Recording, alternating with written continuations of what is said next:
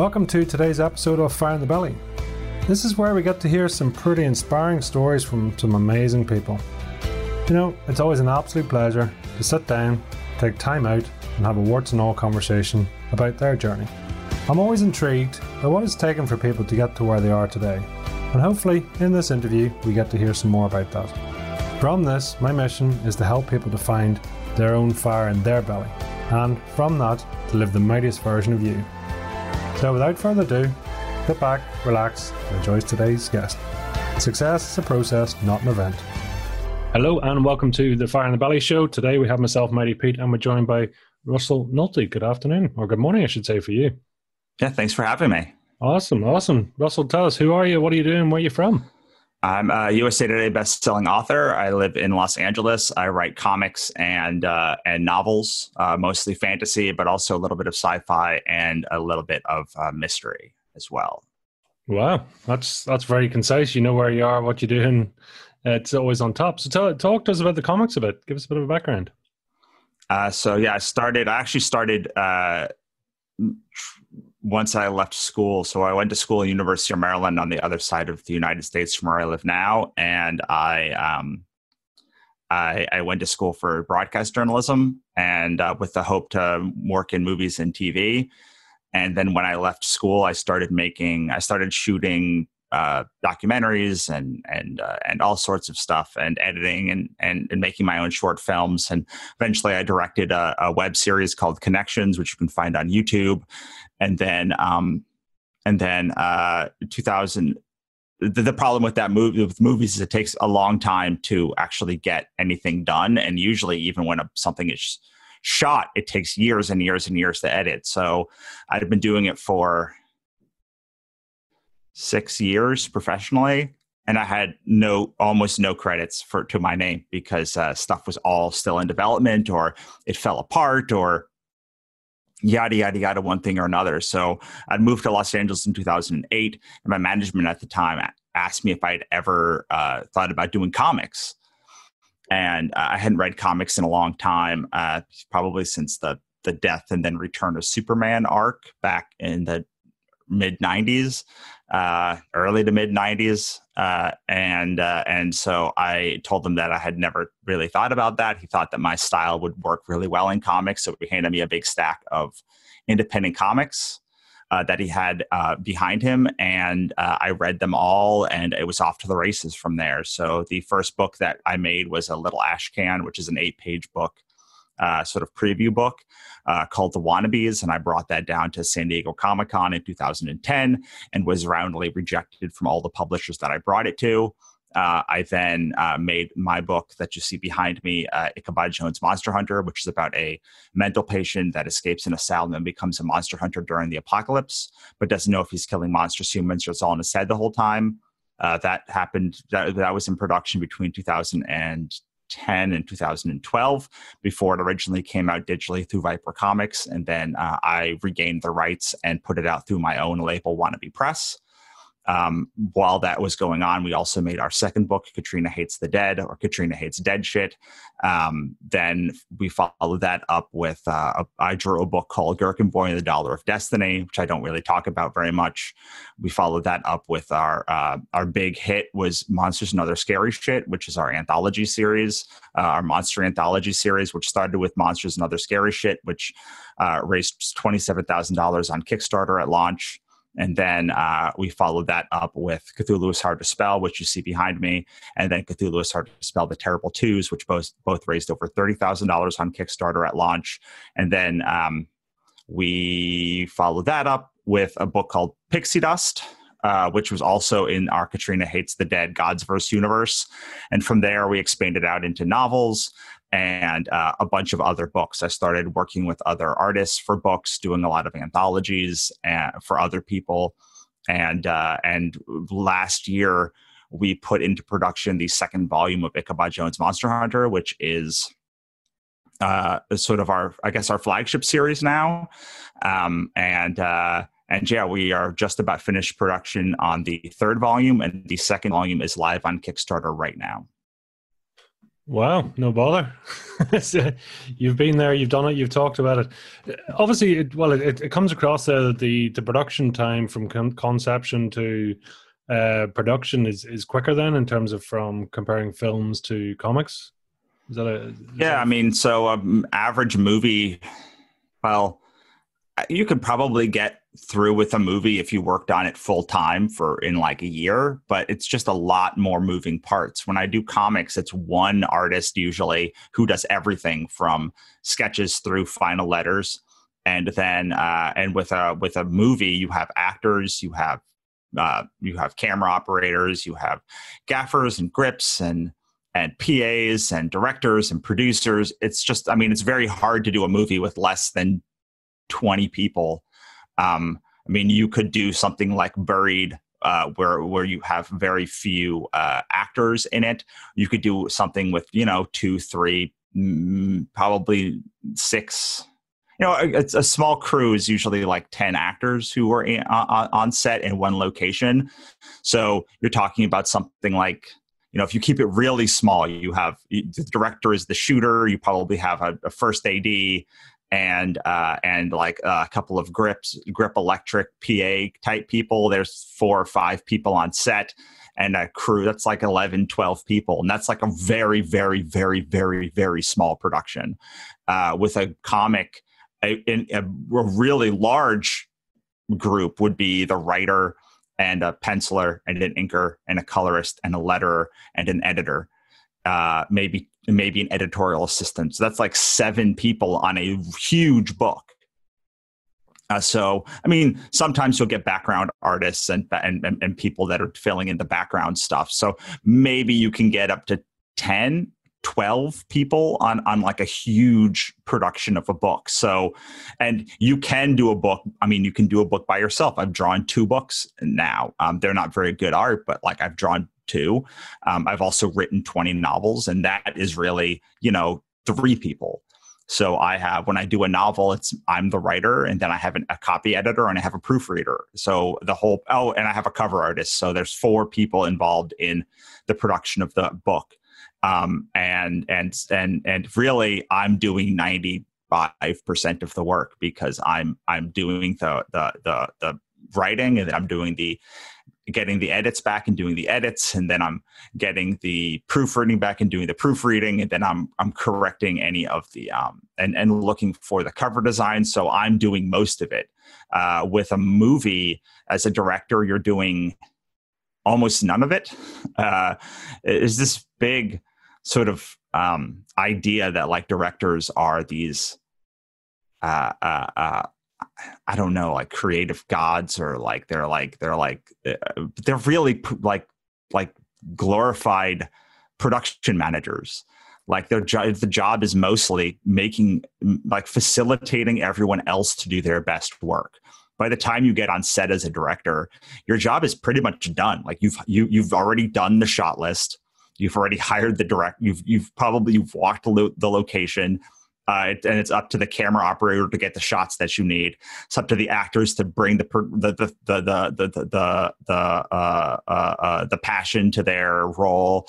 It's up to the production designer to get everything set, wardrobe and makeup. Like you're kind of just sitting there waiting for everyone to get done. I mean, there's work to be done because you have to go over lines, you have to go over shot lists, and you have to go over all of these things, but it's not the creative position that it's really meant out to be, at least not comparatively to like when you're doing a comic and you're hiring one person. You have a lot more control over what happens, especially when you're the writer.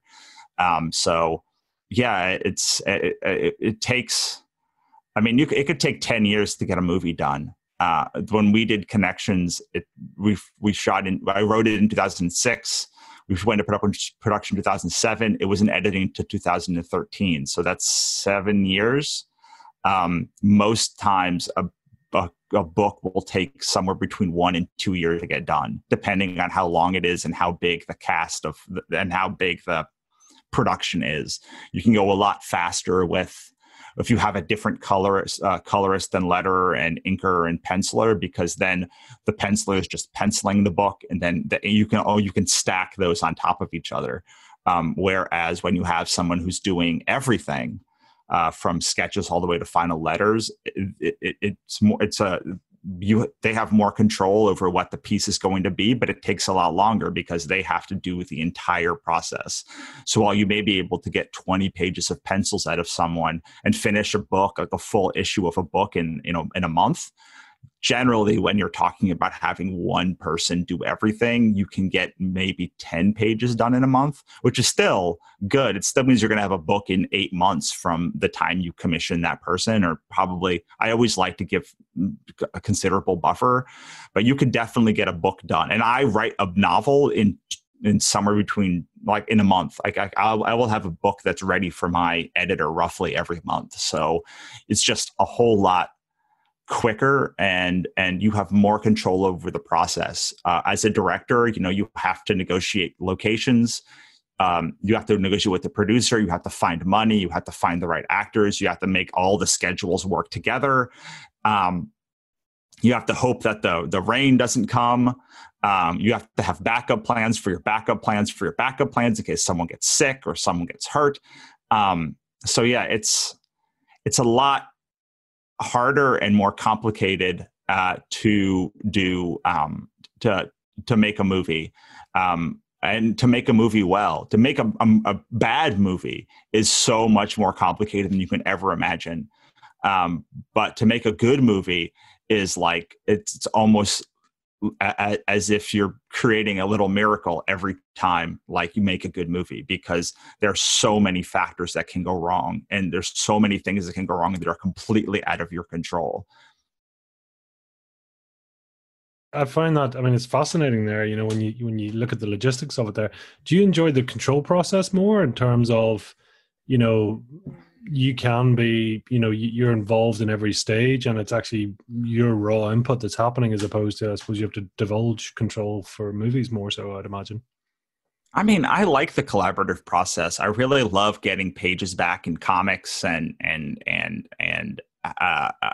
seeing what someone else has done with the words that I lay out. I think that it's tough because I love movies. Like, I would love to go back and make movies and television and stuff again. But it's just such a grueling process, and there's so much that you don't know. Like you're reliant on other people so much that things almost never get done. Unless there are so many writers that I know who are working writers who have never had a screen credit because their stuff is all done in development, or their script doctoring work, or they're working on something, or people that have worked on 50 projects but only have 3 or 4 of them on the screen. And that's the part that I don't like. I don't like creating work and then having it not be shown to the world. So, I mean, the money's good, but at the end of their career, they've got a couple of movies, and maybe not even that great movies to show for it. And, I would like to have a body of work. I'm very proud of the body of work that I've put together. I mean, you can see behind me, the 2 stacks that I have are the work that I've done. And that's not even all of the work that I've done. And that's just, in the past decade, and mostly in the past, like, 4 or 5 years. So yeah, I mean, I quite like the collaborative process. What I don't like is this being stymied by stuff that you cannot control not going the way that you want. And I do not like having to rely on other people to validate the idea or allow me to make the idea, because there's just I just don't have hundreds of thousands of dollars or millions of dollars. I do have thousands of dollars to put into making these books, and then the books come out and they make their money back, knock on wood, hopefully. No, it's great. In terms of that, so give us a run through in terms of, I mean, that's quite a stack of books behind you there, and I'm curious also about how you've got into I mean, it appears you've found this flow process that you've picked up speed over the last number of years, as you said, through understanding yourself or through contacts, etc. I'm sorry, what is the question? So the question, sorry, first of all, is in terms of give us an overview of your portfolio and your, this is what's in your portfolio to date, and then talk to us about your process. Sure. So, well, there's the comics that I mentioned already. I kind of bring you through all of the comics. I also have a sketchbook that's on that stack. And then I do nonfiction books. So I have 2 nonfiction books, How to Build Your Creative Career and How to Become a Successful Author. I've been in close a dozen or so anthologies in the past since 2017. So I try to do 5 or 6, if I can, anthology projects a year. I have 2 coming out next month, one that came out this month, and then I had a couple come out earlier this year. So this is actually a very busy time for releasing for me, because there's usually 1 or 2, actually there may be 3 comics releasing that I've done next month, and then the comic that I do right now, mostly known for comics right now. I've written 20 novels. Let's see the ones that are out. I have a mystery novel called My Father Didn't Kill Himself. I have a grounded sci-fi called Sorry for Existing. I have a middle grade mystery novel called Gumshoes: The Case of Madison's Father. I have a children's book called The Little Bird and the Little Worm. Then I have the Vessel, which is dystopian. I have my Godsverse Chronicles, which is my most popular series right now, which is mythological fantasy across like a big 13,000 a year universe, kind of like Book of Elijah or Discworld. So that's, and Death Followed Behind Me, and Doom Followed Behind, and Death Followed Behind Her, and Doom Followed Behind Her, and Hell Followed Behind Her, and Ruin Followed Behind Her. And I've written 3 more novels in that series, which will be out in January. And then I have my Summer Slade books were Worst Thing in the Universe, which is satire. Marked Ones, which is urban fantasy.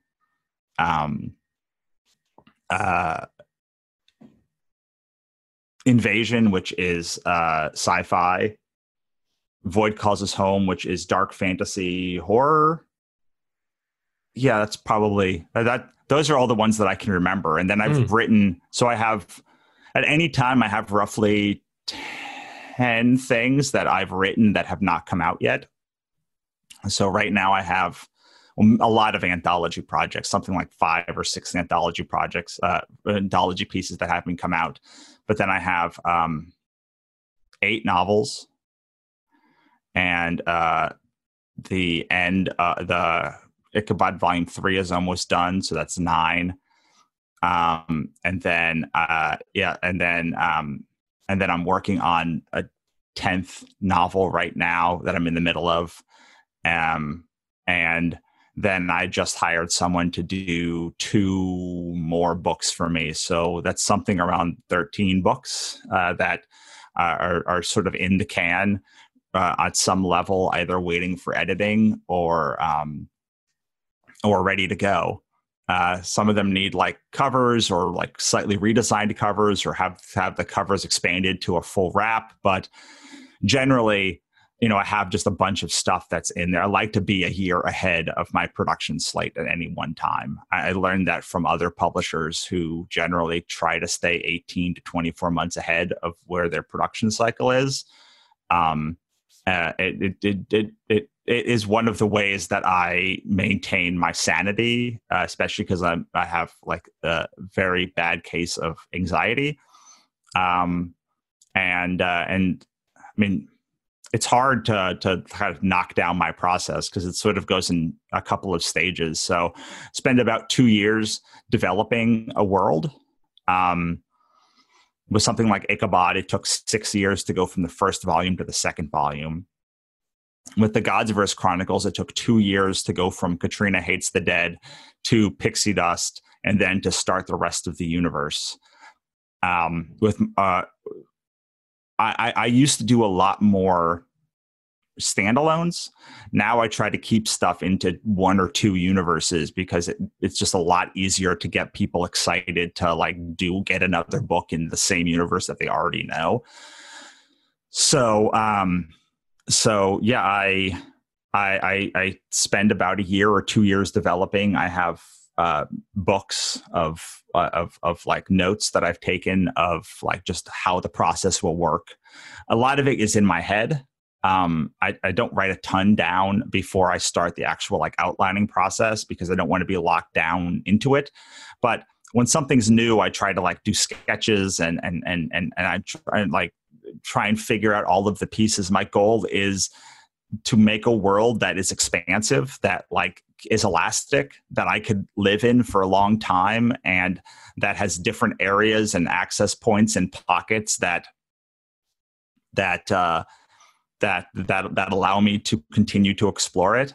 The God's Verse Chronicles is kind of a universe that I made by necessity because people kept asking me for more. So I did not think very hard about it before I made it. And that has made writing the books more challenging because I have to make sure not to break it in the process of making it, as opposed to what I do now, which is I make sure that like I stress test it before I ever get into the universe, which makes it a lot easier to sit down and write. And then the writing process I've learned is I can get 5,000 good words out in a day. And so my goal is between 9 and 10 to get 1,000 words, between 10 and 11 to get 1,000 words, between 11 and 12 to get 2,000 words, and then from 12 to 1 to get my last 1,000 words, and then break for lunch between 1 and 2. Sometimes it's a little bit earlier, depending on what my wife's schedule is, because we both work at home. Sometimes it's a little bit later if like she's busy and we just missed eating together. I try to walk 10,000 steps a day.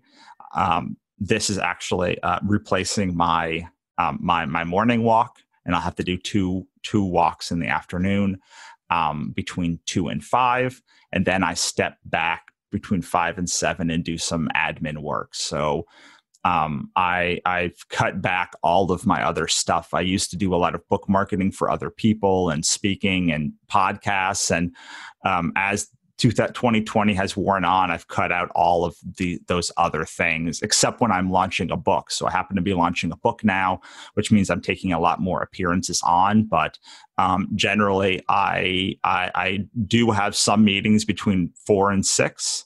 But generally, I keep my whole day free for just writing. And it's a luxury that I've been able to put into practice this year. That I've never had before, of really my writing being my majority and oftentimes sole source of income. Is writing a pleasurable experience for you? God, no. It's a necessary experience. Like, it's where I flesh out all of my anxiety and fear. So without it, I would just be a bottled nerve of neurotic mess. And I literally, when I don't write for a day or for like 2 or 3 days, you can really tell that I've not been writing. So it's been something that I've learned again this year, that like really, the rest of it is fine for making money, but like the writing is a necessity for me to like exist in the world. And the more of the writing that I do, the easier it is for me to exist in the world. So, I mean, I used to make a lot of money doing book marketing, and a lot of money doing speaking and selling courses and all of that stuff. And it's great. It's great, but like, aside from giving me money, it brought me no solace or no pleasure.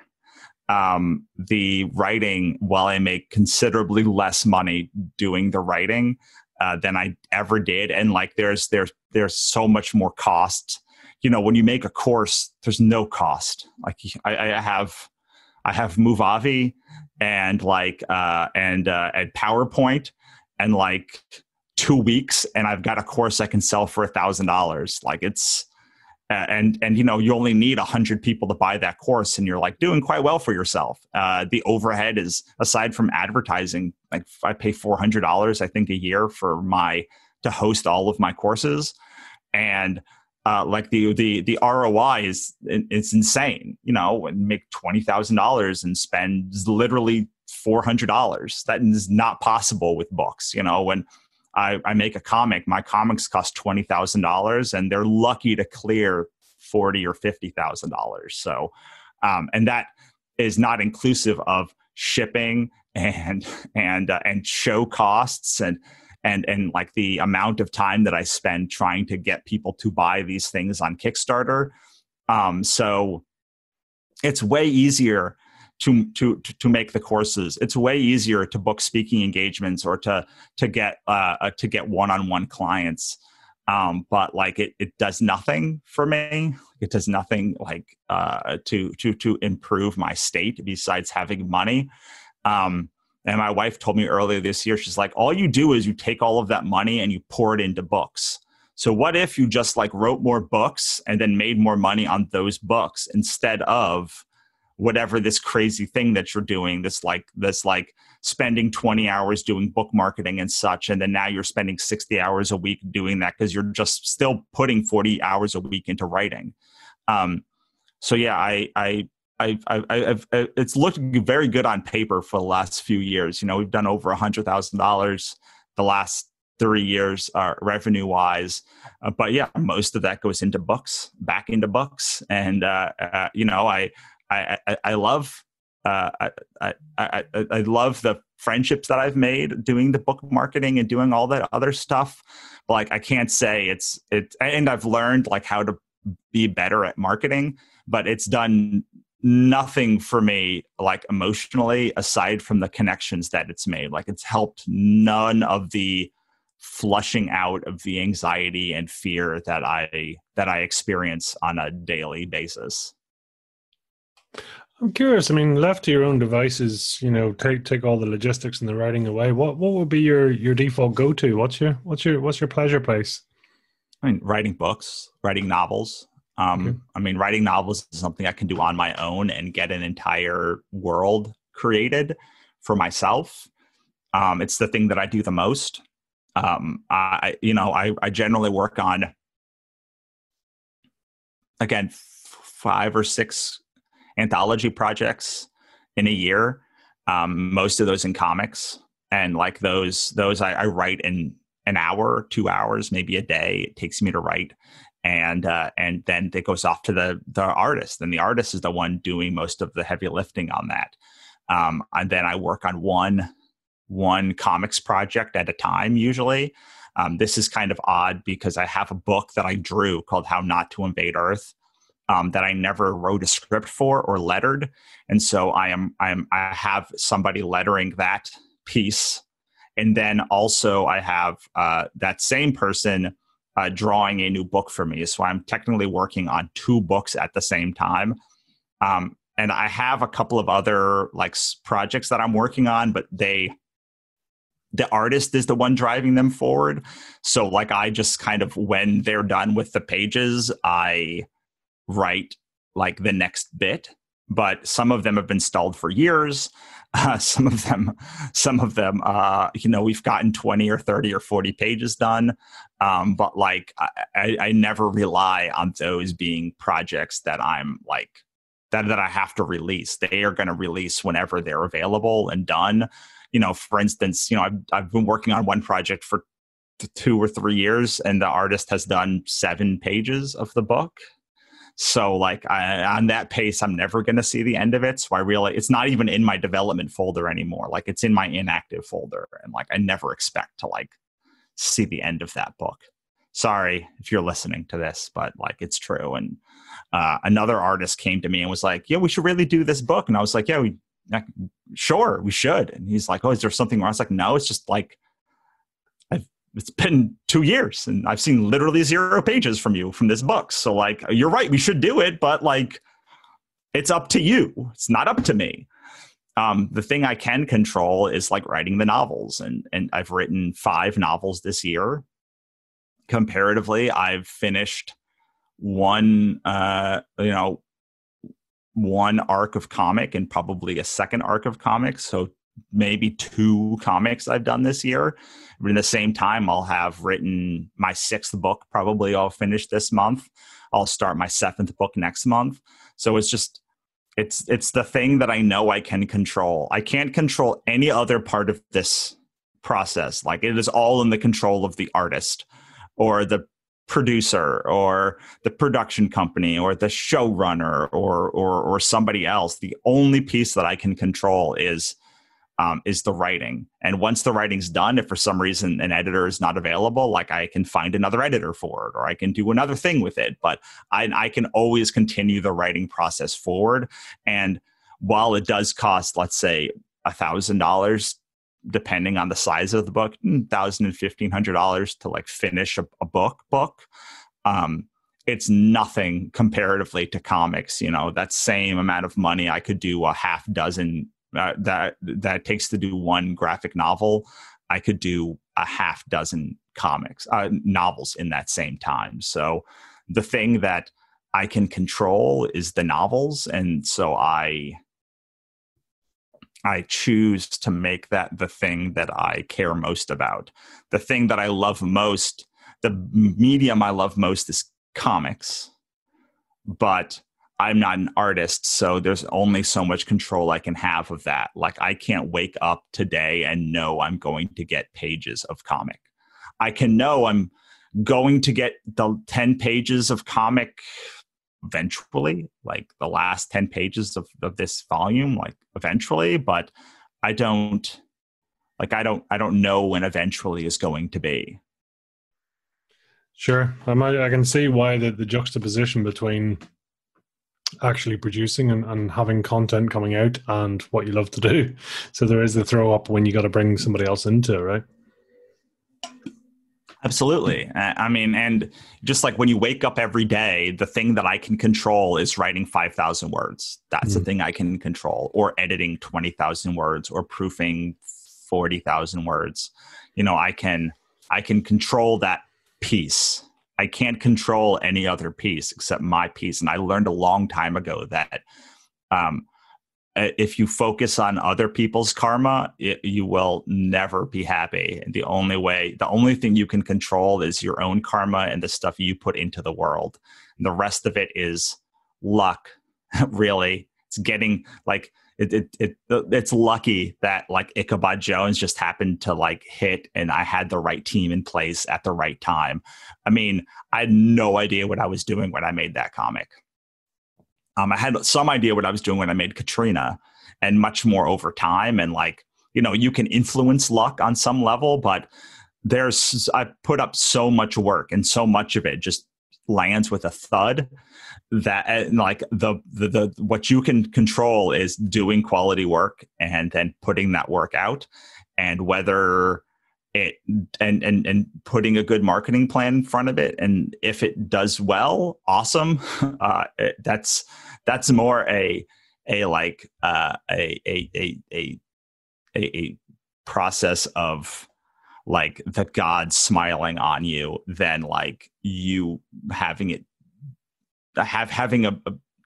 being able to tell that like something is going to do well.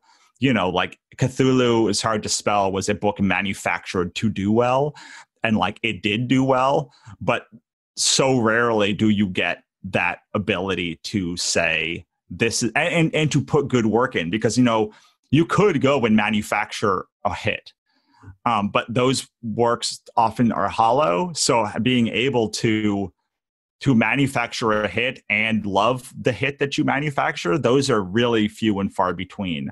I'm dealing with that with my own podcast right now of like, it just, you know, we've got 200 episodes and it's changed stuff, and it's changed. And like, I realized like when I brought it back, like that it was the minute that I lost 40% of the audience from the previous time that I had the show. And I just like it's bled subscribers every episode until it's now like a shell of its former self as far as like how many, but the show's better. Like the show's better. It's so much better than it ever was when in its first incarnation. Like the questions that I ask and the things that I care about and the way that I can dive into stuff is like, it's so much better because I am so much better as an interviewer and as a creator than I ever have been before. But those things do not necessarily mean that you're going to have a hit. And part of being a creative person is knowing when to cut and run and when to reevaluate and when you don't care that there's no audience for it. You just love it. You know, a lot of my friends put out birthday books every year, and their birthday books tend to be books that like, I know no one's going to buy this book. Like, I don't care. I have to do something that I want to do for once. Have to do something in a weird genre or an off thing or something or other, because like, I can't do the thing that I'm like, I can't write the same book again and again and again and again forever. And that ends up being a thing that like writers get into, you know. There are very few genres that really sell on Amazon. And those genres tend to be things where people want to read the same story over and over and over and over and over again. So if you are successful in those genres, you end up writing the same book like 50 times.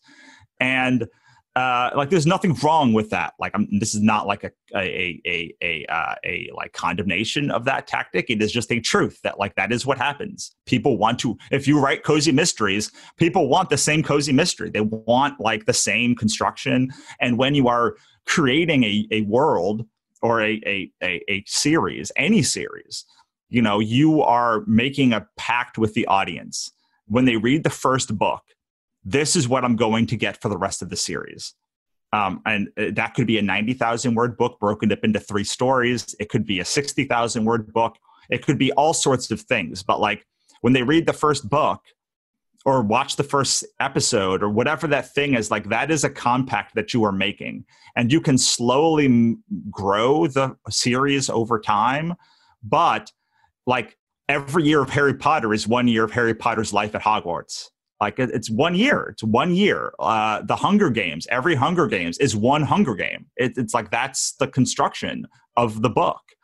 The third, and by the time she got Suzanne Collins got to the third book, she was able to kind of move that from like the where it was to sort of the new paradigm and break it in the end of the second book.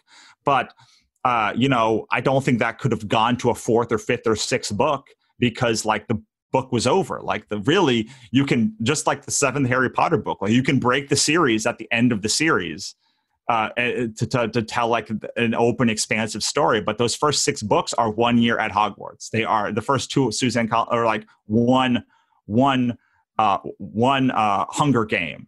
And someone who reads the first book to read the second book, they have to understand that this is the compact they're going to get and appreciate and approve of it, and then they'll buy the second book.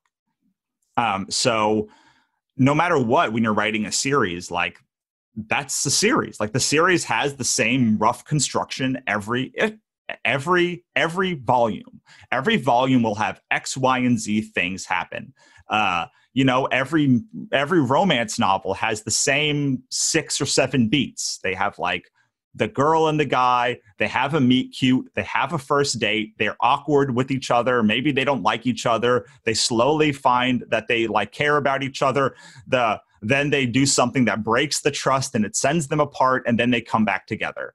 A mystery novel has the same construction every time. Like there is a detective, and that detective is on a case, and that case has a clue, and that clue leads them to a suspect, and that suspect is not the right suspect. And then then they get another thing, and it leads them on a different path that is not the right path. And then somebody who they met in the beginning of the story ends up being the real killer at the end. Like they all have the same construction.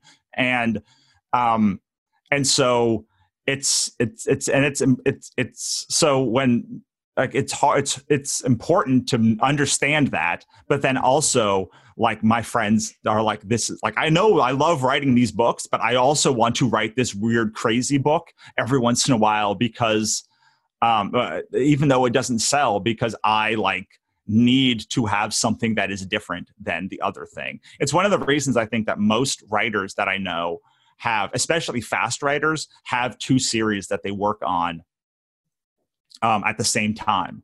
So I never really understood it until I really started writing faster. But you burn out on one series, and then you can go, even if the series is in the same genre, it has a different construction. So maybe it's a mythological fantasy versus fairy tales, or maybe it's just the way you constructed the book is considerably different between the 2 series, and it allows your brain to like release and not get stuck on this one series. So I don't know. That was a long rant about nothing, but that's how I like at least construct think about these things, and I think about them a lot. Makes a lot of sense. What are your core values? Man, these have changed so much over the years. So honesty is number 1. But not like dickish honesty, like not brutal honesty. But I think that it's the most important thing is for you to be honest with your audience, and for you to be honest with yourself, and to do it in a way that is kind, but also in a way that is kind to you. So I'll give you an example of what. So people, I snap at people a lot on my Facebook page because they'll ask something that I find to be wholly uncool, or they'll be asking something of me. Like, I'm a rather successful person, so I get a lot of asks happening from me all the time, and people don't necessarily know that like it's not appropriate to ask like for me to explain something to you.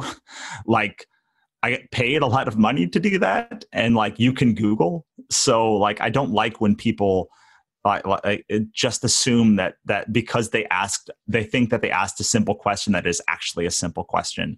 But I also try to be quite honest. So I feel like it is my job to be honest with people in a way that will enhance their ability to live life. So I talk a lot about my depression and anxiety, that I was suicidal like in June of last year, that like all of these things, but I try to do it in a way that will like give them agency in their own life.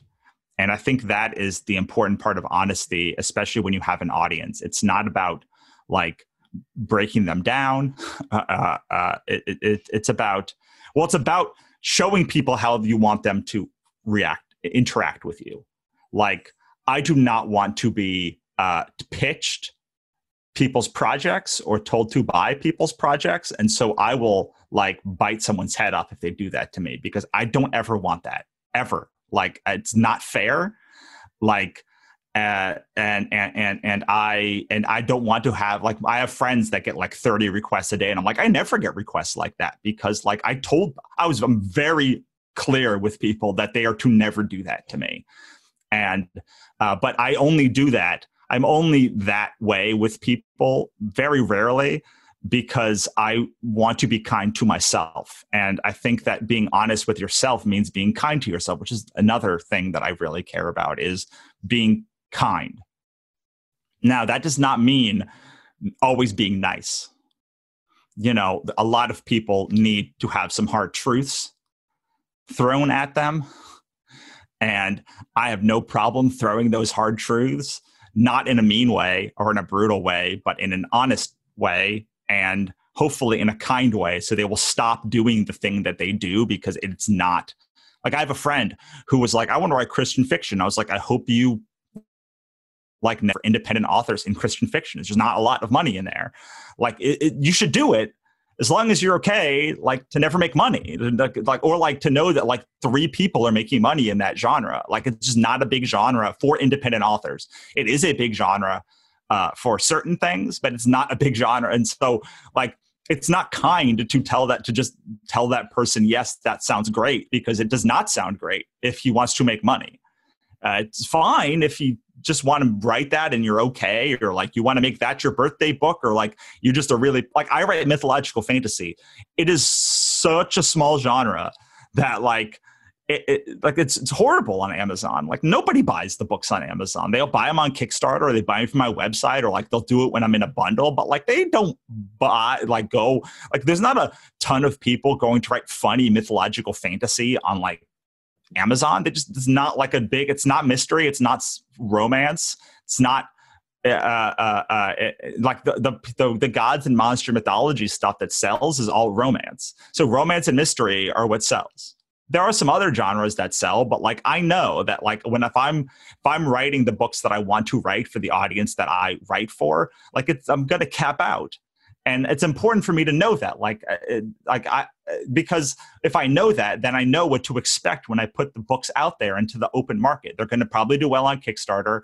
They're going to do well with my existing fan base or when I go to shows, but like I am not expecting them to catch fire on Amazon, because it's just not the series that it is. I have another series that I'm constructing specifically for the let's go break Amazon-ness of it, but it's not kind to tell somebody to keep going on something when you know they're going down a path that is bad, or that is misinformed, or is ill-informed, especially when you have more information for them. I mean, I let a lot of people just do whatever they want, but like for someone I care about, I won't just let them. I will say, look, it's okay if you want this to be like if you want to do this, but like I need you to know that like these things are not probably going to happen. And sometimes I'm wrong. I told my friend recently that he should plan to have like a much lower Kickstarter goal than he thought he should have. And I was like, well, he was talking about a friend of ours, and I was like, that is an outlier. I was like, let's go to Kickstarter. I'll show you how many books actually like are at that level. And he's like, and when we looked, he's like, oh, like that's really not that many. And I was like, it is not that many. It's 1, 2, maybe 5. And then he launched his book, and it raised like $45,000 and like for like one issue of comic book. And like I was completely wrong. But I still feel good about at least setting the expectation appropriately, because he probably like odds were he was not going to be the one that broke through. He ended up being the one that broke through, but out of 250 comics or 2,500 books that launch every day on Amazon, the odds that you are going to be the one of the ones that are going to break through without a big audience already or a lot of ad spend are very low. This is so low that like if you're going to plan on that, you should plan to be in one of the very popular genres, and probably with the tropes that are selling right now. And then it's okay if you don't want to be that, but you have to go in there knowing what you should expect. Otherwise, you're going to think that you're a bad writer, when the truth is you just are a bad marketer, or you picked a bad market. And we all do it. Like we all have passion projects that like some of them catch on, a lot of them don't. Looking at a big stack of books of which like many of them are passion projects that never caught on. That does not mean the books are not bad. They're great books. And when people read them, they tend to love them. But many people don't read them. So yeah, like kindness and honesty. And then I guess perseverance would be the third one. There are so many people that want to do something that it feels daunting at first.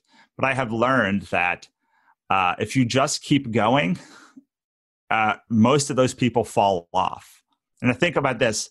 I was telling you about that I try to do 10,000 steps a day earlier. And one of the things that is really interesting about that is I do 2 loops around my block, but that's not 10,000 steps. So I need to also do these, like every hour, do 250 steps outside to get to my 10,000 steps in a day. Because like, it's not just, it's not about these big goals. It's not about these big chunks. Like the big chunks are super helpful, but you also have to do the work between those big chunks to hit your goal. And that is true when I've done Kickstarters or at shows. Sometimes there'll be big rushes, but like the money is won in the profit and loss is won in the little moments, in the hours between the rushes. It's in being able to keep going when all the chips are down, or when you're so tired that you can barely stand, or all of those things are super important to continue on. Because if you do 4,000 and 4,000, that's 8,000. But like if your goal is 12,000, the only way to get there is to do 250 this day and 250 there, this, whatever the goal is. Like you have to have the strategy for when the lulls happen. And if you can keep creating or moving forward in those lulls, then you end up having a pretty solid career. And if, you know, I don't think I'm the most talented writer. I just think that I'm willing to keep writing in the lull. I'm willing to keep releasing stuff. I'm willing to try new strategies when when it seems like there's no money. And I'm like, I will go grasp for $300 or $200 or $100 here. Or like, I'll go grasp for these things because I know that if you make $100 a day over 30 days, that's $3,000. You know, if you can add that to like 2 big launches at the beginning and end of a launch, you could be making like that's the difference between hitting a goal or missing a goal. I'm not one who believes in that you should never quit. In fact, I think that winners always quit. Like I think that winners never quit is like one of the most idiotic statements that has ever been around. They quit everything except the thing that works, except the thing that lights them up, except the thing that they can't quit. But they quit everything else. Like, you know, like how many products has Apple or Windows abandoned over the years? Like tons of products, tons of them. There are storage facilities all over this country with stuff that just Apple does not sell anymore. Like they don't quit on the iPhone, or they don't quit trying to innovate, but they quit all sorts of stuff.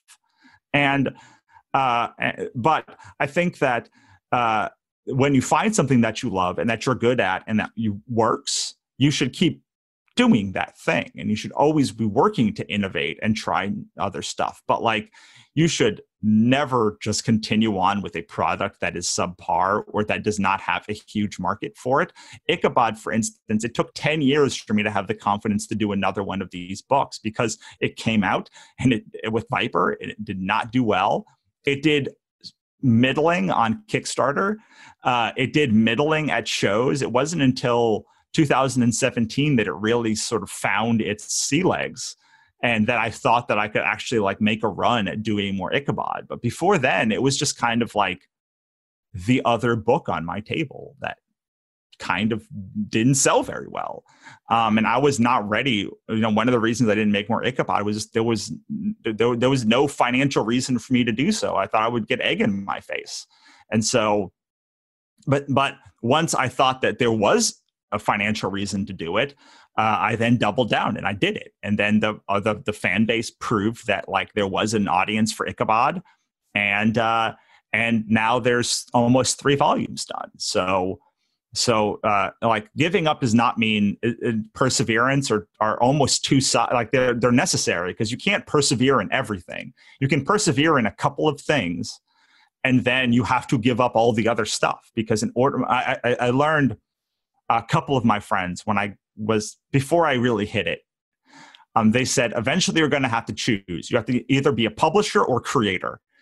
I was like, that's crazy. Well, you can do both. Like, what about blah, blah, blah, blah, blah, blah. And I named some people, and they were like, okay, just like, okay. Like, and then I got to a place and I was like, I can't have a full publishing line and still create stuff at the level that I want to. And I really had to choose and double down on one of them. And I chose creating, but I only chose creating because like there was path for me there. You know, I had raised $25,000 on two Kickstarters that year. And like, it was logical for me to like do my own work, because fans of my work said, I don't care about wannabe press. I only care about the stuff that you do. You personally do. So like, it totally opened my eyes to the ability to take a path that I thought was closed, because, you know, most people can't make a living as a creator. So I do think that like perseverance is one thing that I truly value, but I also think you have to be smart about it. Well, it makes a hell of a lot of sense, to be quite honest. Well, how do you preserve yourself emotionally and energy point of view? Because there's a lot out there, you know, there's you're very, you know, obviously people buy or they don't buy. People leave reviews or they don't leave reviews. They become raving fans or they don't become raving fans. But how can you preserve your own energy that doesn't directly affect you every time? You just have to understand that like that's their karma. Your karma is doing the work that you do and figuring out how to do the marketing better and figuring out how to make better products and understanding that they won't all hit. I mean, I've put out so many books and I can count on one hand how many of them have hit in a way that like made sense for me to keep making more. And just like, I don't know if there's a good way. You just have to understand that like, so I've done 4 launches this year on Kickstarter. The first one raised $9,900. The second one raised $31,000. The third one raised $9,500. And this one has raised, I think, $16,000 so far. That's live right now. It's the same Russell. It's the same like person launching them. I created them except for the anthology, which there were 70 creators, but I edited and published and all of that stuff, that book. And they were wildly different successes. You know, I had The Business of Art, my first podcast, it would get like 250 downloads. This new one, for some reason, is down to like is down to 100. But I know the product's better. So the only option is that I am no longer serving the people that like already listened to the podcast. And like, that's okay. That's like that means I should probably end the podcast, which I'm doing. And maybe launch something else and like just try for something, a completely new audience. And that's something that you can do with books by recovering the book, repackaging the book, relaunching the book. And like suddenly you have a whole new book and it might find an audience, or, you know, especially when you write a good book, you know, the ability to repackage it and to rebundle it is infinite. Sometimes you hit it out of the park the first time with Ichabod. It took 7 printings before we really found the cover that worked for the book. And it's this cover that you see behind me. But that was not the first, second, third, fourth, fifth, or sixth cover. It was the 7th cover of the book. I also just don't do things. Like I learned last year that doing more does not mean that you get more out of it. You know, I did 100 podcasts this year, and like and I was told that like you do a lot of podcast interviews and like you will get more. And I was like, I've not found that. I've not found that at all. I've not found that at all. Like, you know, the audience is going down, not up. And so I was like, all right, like I will try a lot of stuff, but like when it stops servicing me, I'll stop. And I'll be like, that didn't work for me. Like, and you have to understand that like someone else, like this strategy that they're talking about might work great. Did not work for me. And it was not worth 100 hours of my time to do. It's not worth not writing books. It was not worth 3 months of doing nothing but like podcast interviews every day. I did not feel like it moved my career along when I got to the end of it. But I didn't know it would not move my career along at the beginning. So I think that we spend a lot of our time saying that won't work, that won't work, that won't work, that won't work, without just saying, well, let's try it. Let's try it. Let's try it and see if it works. Because like, it probably won't, But like, you never know. So many people tell me that conventions don't work. And I'm like, I don't know, man. Like, I make so much money at conventions that like, I don't understand this thing. Or like, they tell me that Kickstarter is stupid. And I'm like, I don't know, man. I'm probably going to raise like somewhere between $70,000 and $80,000 on Kickstarter this year. Like, I don't know, like, it's pretty good for me. Like, I mean, I'm pretty happy with like that return on my investment of time, energy, and effort into that launch. People have told me mailing lists don't work. And I'm like, I can literally show you tens of thousands of dollars I've made off my mailing list, or Facebook groups. It's like, well, they're not working so great for me now, but for years, like I was making tens of thousands of dollars on my Facebook group. Like it's just, and some of these things don't work. The thing you have to be confident with is your work. That your work is good. And unfortunately, most people at the beginning of their career, and they are not confident that their work is good. And even more people, their work is not good. But at a certain point, you kind of just are objectively good. You may not be everyone's cup of tea, but like you are objectively good. Like I have made over $100,000 the last 4 years. Like that's objectively good. Like I don't know, like I can objectively, like people keep coming back to my work. They keep telling me how good it is, like over and over and over again. And more importantly, like they keep buying the books, even when they don't tell me, they just keep buying the books. So like kind of objectively, you have to say, I'm good. Like I'm good. Like I'm not just like middling, like I'm making good money doing this work. Like I am good at the thing that I'm doing. And once you can make that statement and objectively make it, I'm not saying like subjectively lie to yourself. I'm like, you can objectively be like, well, I've made considerable amount of money doing this. And like people keep buying my work and like they keep asking me to work with them and yada, yada. Like if you can make that, then the only option is that the marketing is bad or the product is not right for right then and there. I think about Dropbox a lot, and like I came into Dropbox late because I was using other products that I think work better. Still to this day, I think work better than Dropbox. But Dropbox happened to be the one that won. Happened to be the one that like became the household name. Lyft is as good as Uber or better, and they don't have horrible business practices as Uber, but like still we say Uber, we don't say Lyft, we say Uber. And that does not mean that like Lyft's business model is bad, that they are bad. Like they're objectively a good company. Well, I mean, at least they are as a company, they are good. What they put into the world is nebulous, but there are plenty of other companies that do good work, and they put their plan together and they're smart, and then they put something out and it does not hit. It was not something that was needed. And we always look at the winners, but for every winner, there's 100 losers. There's 100 people who tried to put out a product and was like, there was lukewarm, or they fizzled, or like the marketing was wrong, or the audience was wrong, or their assumptions were wrong. And unfortunately, when you're putting together a product, all you have are assumptions. Like when you're making a book, for instance, you're saying, you like this, this, and this.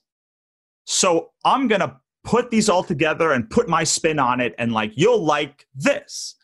And sometimes that works. Many times it doesn't. And you have to understand that is a part of business. That's just a part of it. And you're hoping to have a couple of bangers. It would be great to have like a couple of products that whenever you put it out, they were a hit. They pushed like it forward. And if you could have 2, 3, 4 launches a year of things that you're guaranteed of hits, that are hit, you have a career. Like you have a career if you can just keep putting out these same kind of products that are hits, even if you make 20 that are not hits. And so the whole part of a career becomes trying, like Ichabod was a hit, I thought. And then Katrina was a bigger hit. And then Cthulhu was a bigger hit. And like at every stage, you're trying to grow the hits. And so you can kind of make a better and better and better career every time you launch something.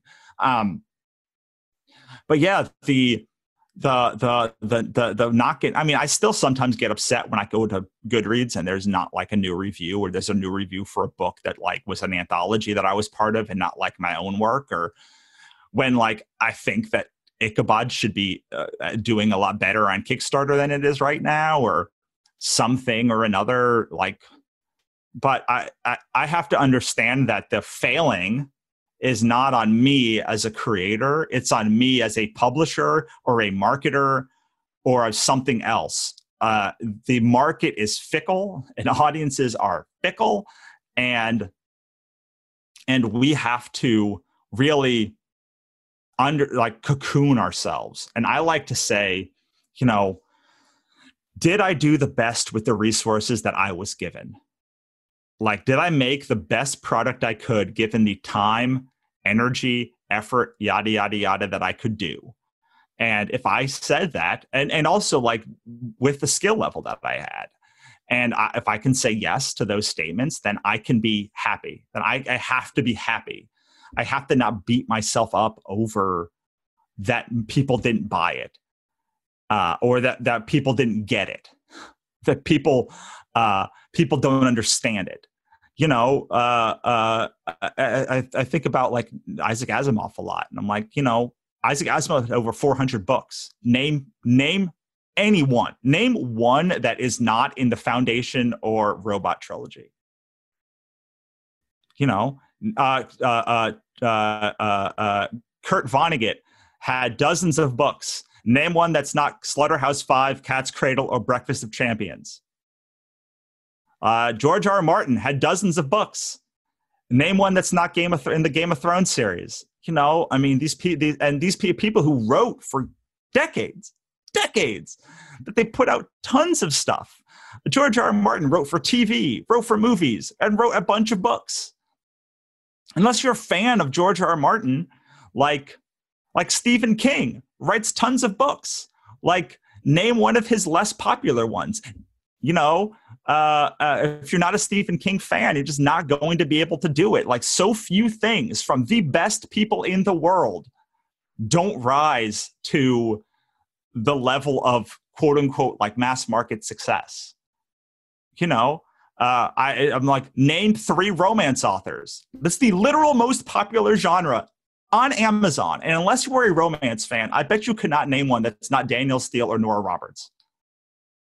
Maybe you could. I don't know. But like, you know, it is the biggest genre, and very few stars in that genre, like that are like mass market stars that like just any old schmo would understand, would be able to track down. So, you know, given that, like, even Stephen King is a huge loser, and like even he like only can sell to 1 of 1,000 people that know of his work.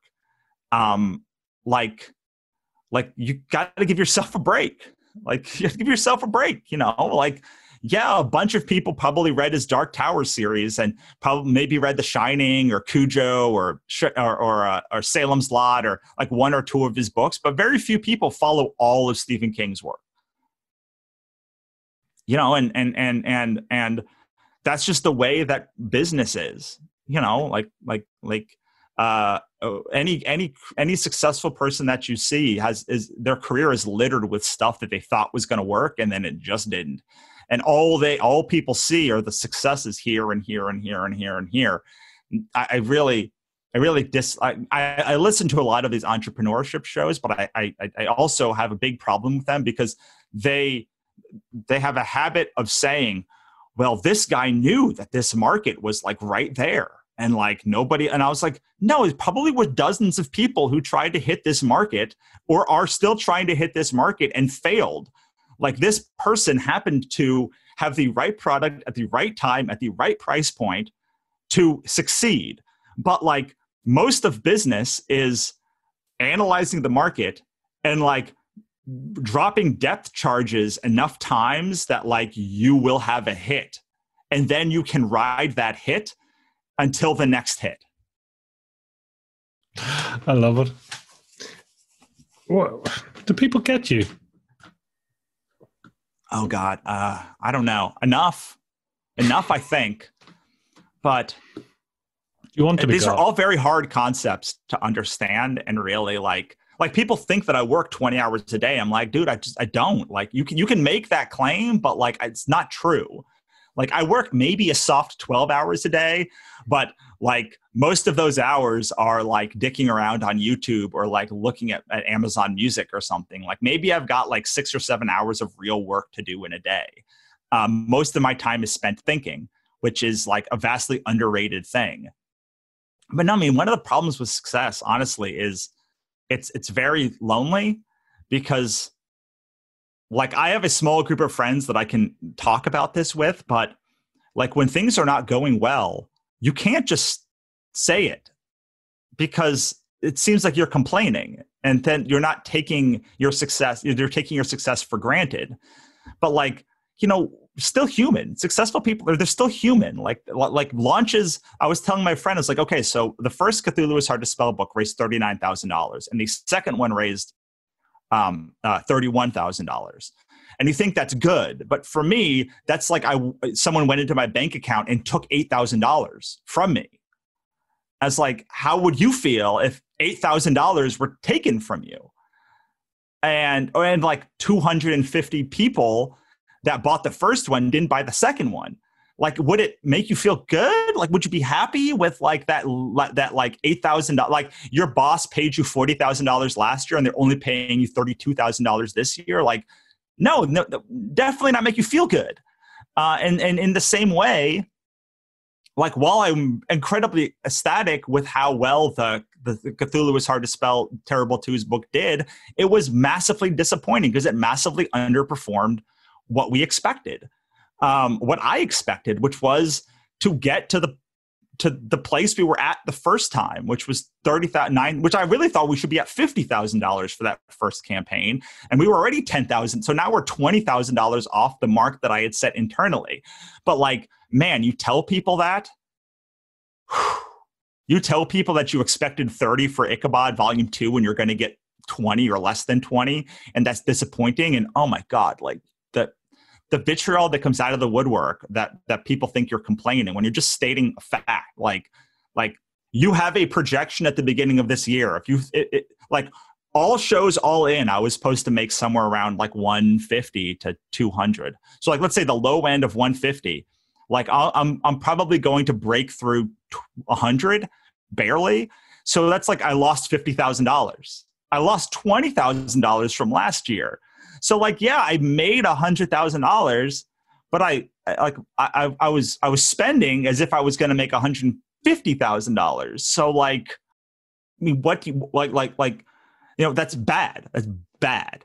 Like you could be excited that you did 30 and still disappointed you didn't hit 40 or 50. Like, because those are the numbers, but people only see the end number and they're like, you did massively well. And I'm like, yeah, well, okay. And like so few people reach the mountaintop that like so few people understand what that means. Like so few people understand like what you're saying, that like it is very lonely. It's very lonely. Like I totally understand why people kill themselves as entrepreneurs, because like they feel like they are feel completely unseen. And I think enough people understand the ethos of what Wannabe Press and what Russell Nolte is about, but I don't think that many people actually understand what I'm saying.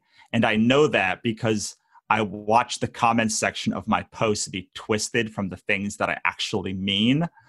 And it's not because the people are bad, it's because they don't understand, because they've never gotten there.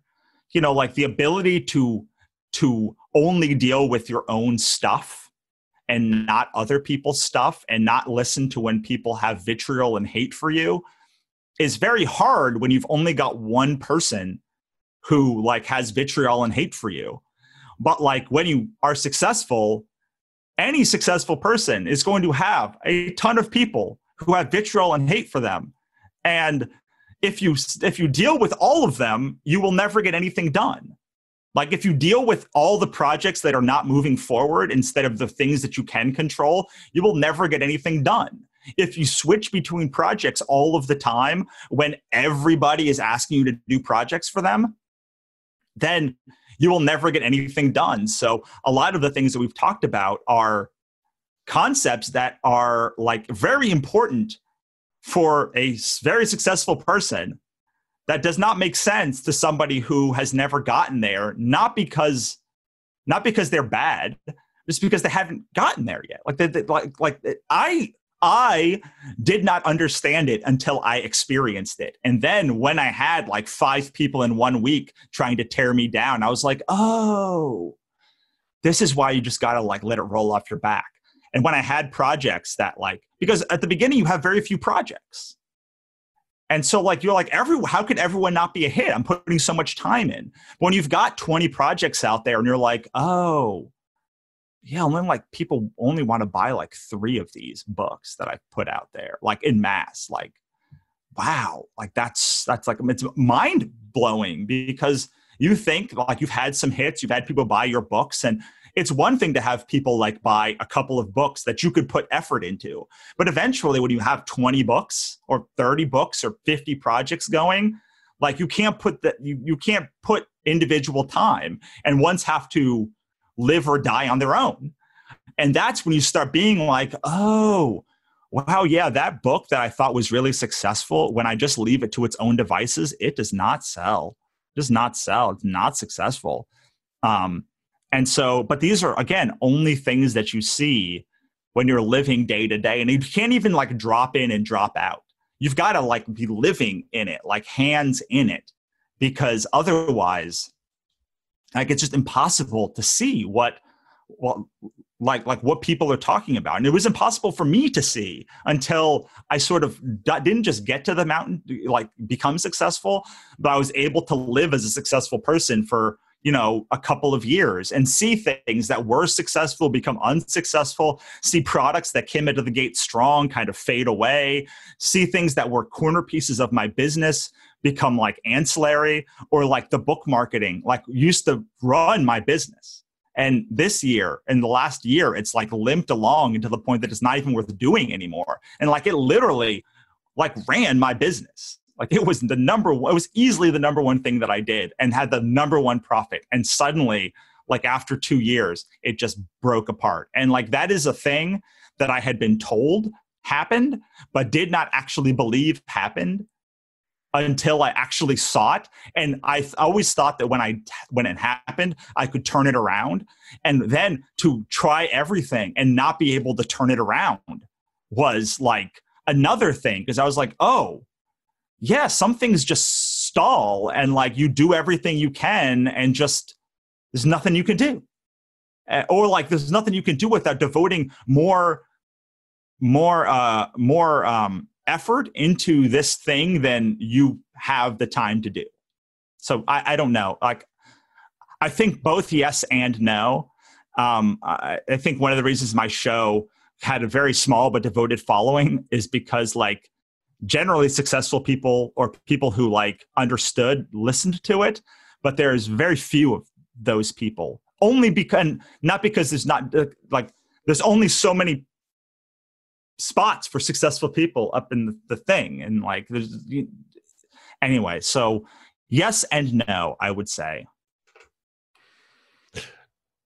This is a very direct question, and I mean it respectfully, but why do you not kill yourself?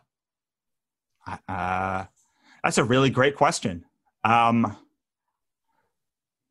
don't know if I have a good answer. Spite, maybe. Like I have things to do still. Like I have series to finish. I have stuff that I still want to do. I'm not out of love for the world yet. I think that I can inspire a lot more people. Also, God. Okay, so here's the thing that is like that weighs on me. Like a lot of people look up to me, and a lot of depressed and anxious people look up to me as a person who like has been successful through this stuff. And I don't know what would happen. Like, I remember what happened when Anthony Bourdain killed himself, and like it threw me in an existential crisis for like months, because I was like, this is a person I looked up to, a person who like openly was living with depression and like then could not live with it anymore. And I know it's not fair to put that on Anthony Bourdain, but like he kind of put it on himself. And like in the same way I kind of put it on myself to like be a role model of some type, maybe. I don't know what it would do if I did that. Like, I don't know what it would do. I can't find that out. I can't find that out I don't want to find that out, but I really have just like more to say, I think. And that's, and I don't want to put my family who I love through that, my wife through that. Yeah, I think mostly I feel like I have more to say, and I feel like I people on some level rely on me to, whether it's fair or not, like stay strong in the face of all of this shit that's going on. Absolutely. I'm just conscious of time and want to be respectful of your time. A couple of final questions, really. One is, do you like yourself? Do you love yourself? I love myself as much as I hate myself. I think that you that you can't really get through this kind of thing without loving the work that you do, which is a big part of yourself. I've gotten a lot better at not hating myself. I'm on a lot of meds now, and when I was not on meds, I would wake up and the running narrative to my head was, you should just kill yourself today. And I would struggle very hard to just get to, maybe you're just okay, or maybe life is okay. Since I started taking meds, I start at maybe this is okay, and so I get to good days a lot easier. I certainly like. So I like that I can inspire other people to do stuff, and that I can like bring other people to a new level of awareness. And whenever I feel like I hate myself, I do some sort of post or act of service that like does that for other people. And that makes me like myself. So I guess I don't know, but I can certainly trick myself into liking myself most days, and at most times. And the times that I don't, I try to escape that feeling. So I'm a lot better at not self-sabotaging and not hating myself than I used to be. But yeah, it still comes up. I mean, when people say they always love themselves, I don't understand those people. You know, like neurotypical people, I just don't understand. Like, they've never woken up and just like their running narrative on a regular day was that they should just kill themselves. Like, I just don't understand like how like they could just wake up and be happy. I mean, good for them, but like they're like freaking like superheroes to me. So yeah, I kind of like myself most of the time. Do you find yourself having to? I mean, very respectfully, you come across, and I think reading between the lines, and I love your business acumen and the logic you sense. I mean, you're almost, to me, it comes across you're dumbing yourself down to be understood. Does that resonate? Does that make sense? No, I don't think so. I think that business acumen is actually very dumb. Like, I think that people oversimplify it. My whole life has been about simplifying business topics and all this stuff for regular people to understand, and specifically for creatives to understand. I think that truly smart people can talk about topics in a way that a 5-year-old can understand. And it is people that are, I don't want to say dumb, but like that don't feel like they are intelligent or don't have a firm grasp that end up speaking more intelligently than they need to so that they sound smart. And to me, that's how I've always been able to tell truly smart people from not smart people. Truly smart people could talk about like quantum physics and make it understandable to me, who does not understand quantum physics besides like quarks and stuff, like the quarks exist. But whenever I leave a topic more confused, I don't necessarily think that person's dumb. I think what that person doesn't understand the topic, so they grasp onto the biggest words that they could find that would make them seem like they understood the topic. But most topics can and should be explained simply. I remember literally listening to someone explain to me quantum physics once, and I actually got it for a split second. And I was like, oh, you must really understand that concept. So like, no, I don't think that I think intentionally, if I'm going to explain a topic to somebody, I need to do it in a way that they can understand, whether that's religion or politics. And most people do not have the level of insight that I have from studying these things for a decade. This does not mean they are dumb or stupid. It's just like they haven't studied politics for like a decade. They're casual voters. Or they don't understand religion because they're lapsed Catholics who maybe go to mass twice a year. But like mythology or whatever, like I am deep inside all of those things, writing books and like building a business. And so it is my job to be able to take that information that I have gathered and spin somebody up to speed as quickly as humanly possible. And as simply as humanly possible, so that there's no benefit to me talking at somebody in a way that like they don't understand. That's a waste of both of our times. It makes them feel dumb. It maybe makes me feel smart, but like it doesn't do anything to like it's a waste of time, and I hate wasting time. So I agonize over how to explain topics in a way that can be understood by somebody who does not have the level of sophistication with a topic that I do. And I very much appreciate anyone who can do the same, because I do not have 1,000 years to learn a topic. When I turn on a podcast or I listen to an audiobook, like I've got that amount of time to figure out what a concept is and if I want to learn more about it.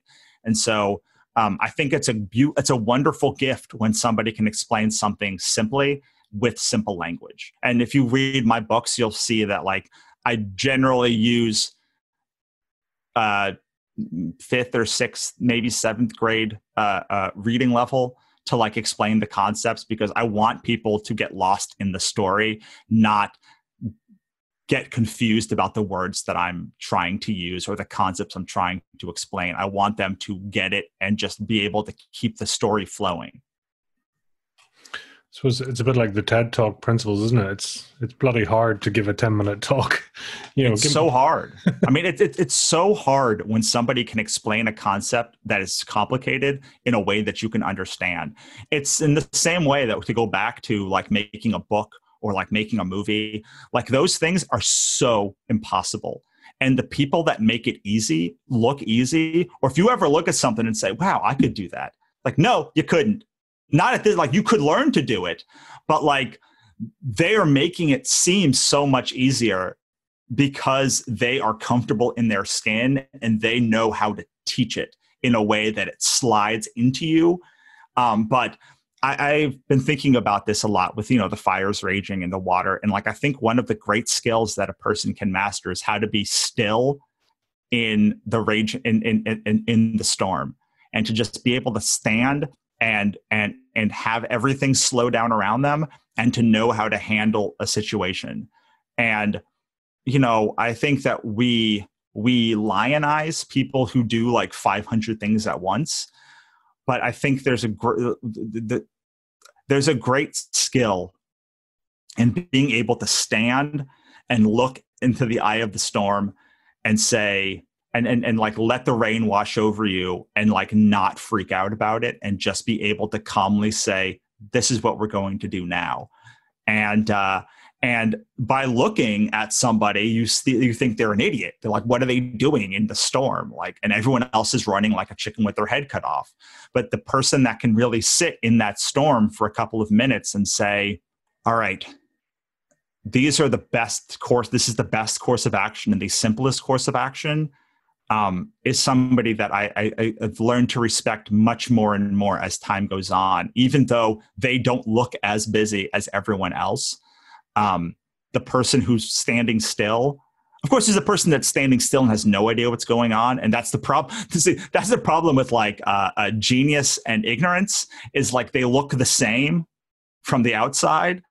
And you really have to get good at realizing like who is explaining the simple concept, the complicated concept in a simple way, because they like truly know what they're talking about, and who is doing it because they don't understand the concept at all, and they don't even understand the high level concept enough to make it to and it's hard because, like I said, like they look the same from the outs. They look like two idiots standing in the storm. And like one of them is a genius and one of them has no idea what's going on. Generally the giveaway, I suppose, is as soon as they open their mouth. that's the telltale. Hopefully that's the telltale.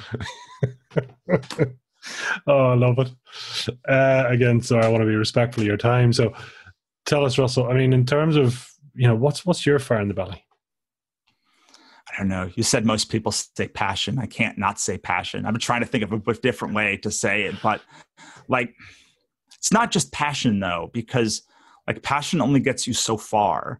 Like, I think I've done a lot of interviews on my show, The Complete Creative, and of people who have done their creative career for decades.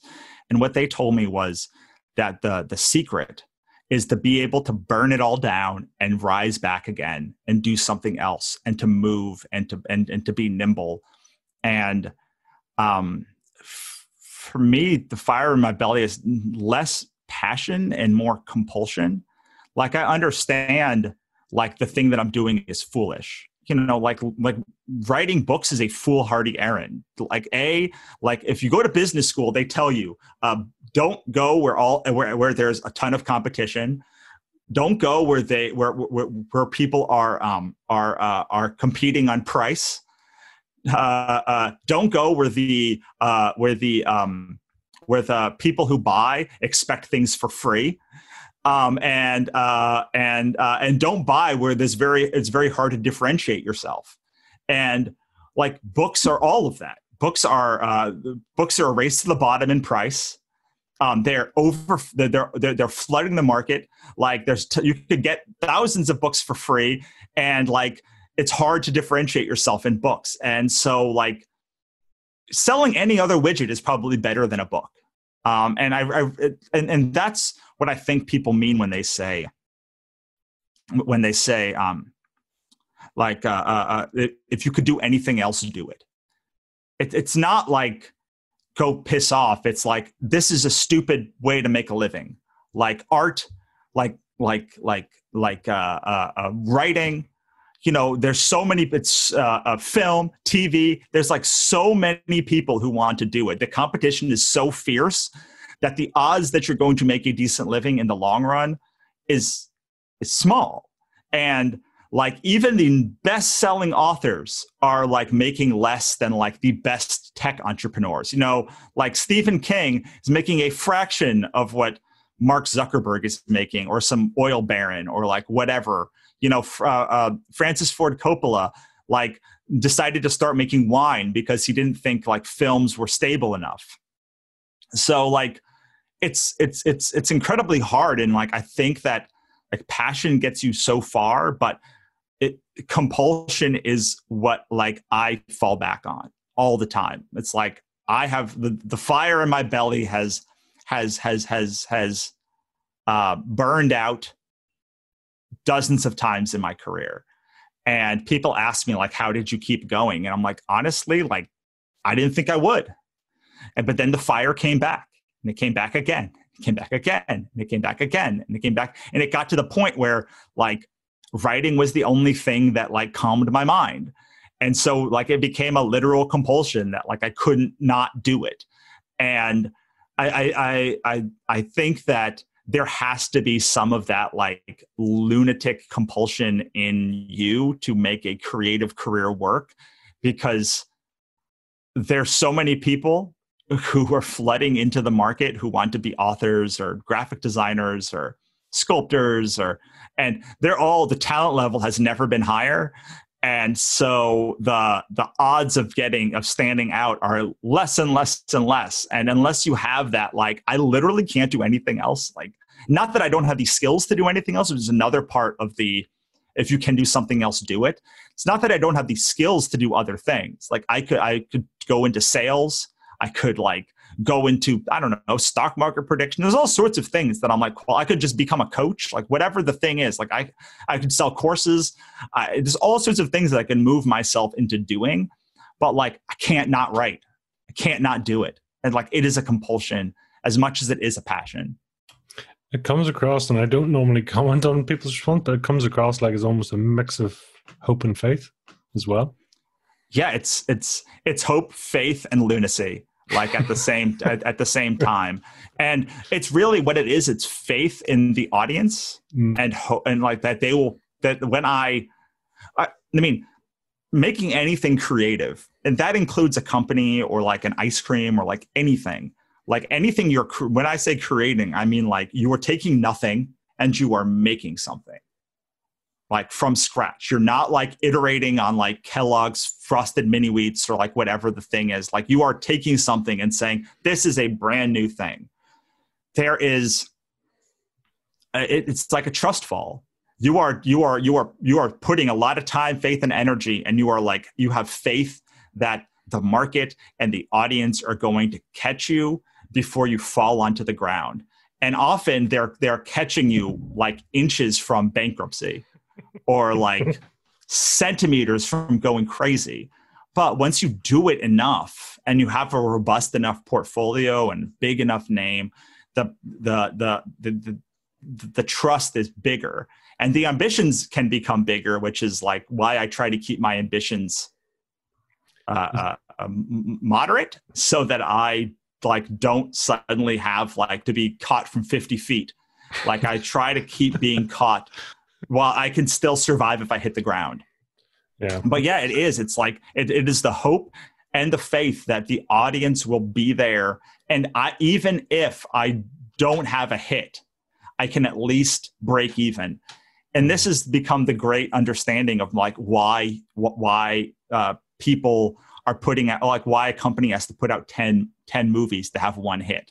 It's because like, they just don't know. They do their best with all of the 10, and they hope to break even on 9 and have the 10th one like be their breakaway hit, because you never know what the audience is going to love or what they're going to hate, or what like is going to hit the public zeitgeist at the time, or what's going to leave the public zeitgeist, or what suddenly you're going to find 20 years later and be like, oh God, like John Hughes called that guy the donger and that is like not appropriate. So anyway, so like, I think all creative work is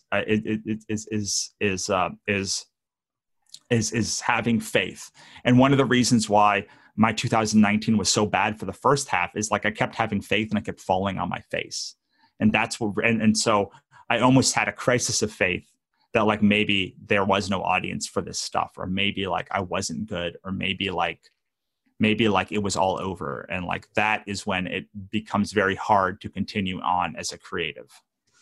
Yeah, it's a tough one, you know, and this sort of almost comes across as a risk of addiction through, as you say. I mean, how close to the ground can you get before you actually, you know, you pull the parachute? You know, it's sort of known. But Russell, apologies, I think we've gone slightly over time, but thank you. Tell us, how can people reach out to you? How can they follow you? How can they hunt you down and find you? Sure. Well, the easiest way is to just go to russellnohelty.com. You can see all of my work. You can